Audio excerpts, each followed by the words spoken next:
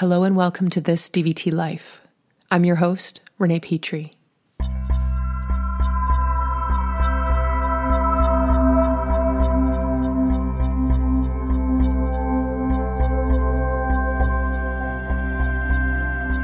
Hey everyone, so awesome to be here. Still rushing around like a crazy person, but excited because by the time this airs, I will be in good old Czech Republic with two of the funnest DVTers around, Victor and Beata. I have high hopes for this conference, you guys, and I know that they will not disappoint.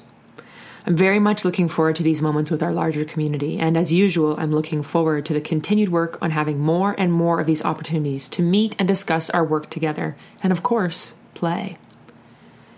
I hope you all, wherever you are, either at the conference or not, are actively connecting to the people who are around you, connecting to the space that you're creating together with them, in whatever which way you can. So today's episode is a short little meandering on the act of verbing.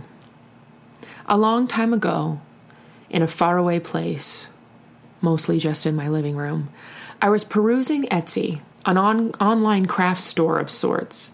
And an even longer time ago, I was sitting in my living room, again it seems, with a lovely friend of mine, and I blasted off my chair, or the couch perhaps, with delight because something he said reminded me of that moment, even a while back further, when I found something. How did I find it again? I seem to have forgotten, but where my world shifted. My perspective on things, this thing we called DVT, also shifted.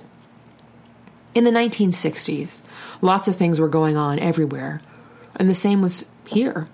Richard Serra, an American minimalistic sculptor and artist, was involved in what's known as process art. This era screams Renee. It's art about the process. I mean, come on. So I was floored to find this. I was so full on geeking out, and art that is not about the end product, but the process of creation, so wonderfully on point. Anyways, Serra, in about 1967-1968, created a list based on verbs, because according to him, drawing is a verb. Duh. So is DVT, by the way. DVT-ing, which is more about this to come. As usual, there's always more, but just remember that. Ing.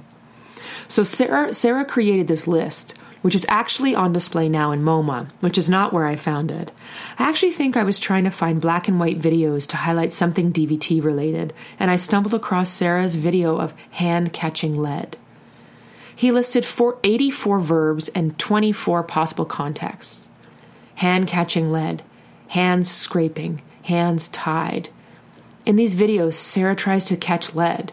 His hands, or I assume his hands, scrape. They are tied. I was drawn to the simplicity of these videos, the act of just catching, hands that are tied, moving. And I got to thinking, why don't we verb in DVT?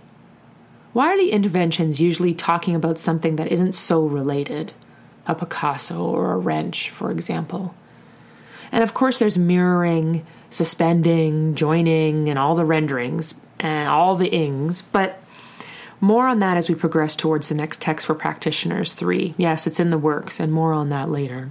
But in these videos and my conversation with my dear friend that continued from my living room into his living room, where I talked about my pilot study for my PhD and the idea of verbs and verbing and ing in general came to be. So I asked, why don't we talk about the process of what we're doing? Why don't we talk about the action that we're involved in? What we're creating? Why don't we verb something? And I go back to my living room and to Etsy, where I commissioned an artist to make me a button that says, verb something. To flash forward to the presentation I'll be doing at the conference about ing theory, a phrase coined by my friend as I explained my research to him. Shaping, scaffolding, framing, threading, weaving, tucking, blending, ing, ing. And flash forward to the work that's being done around this, the expansion in DVT theory, and how excited and nerdy I get about it. The ing of doing. There's so much more to unpack around this, but for now, let's focus at least some of our attention to the verbs of our work. Instead of the labels, the nouns, let's focus a little bit on the ing. So there you have it, another episode down, and I hope the conversation is still going strong. As always, feel free to send me an email at thisdvtlife@gmail.com. Don't forget to subscribe to your iTunes store.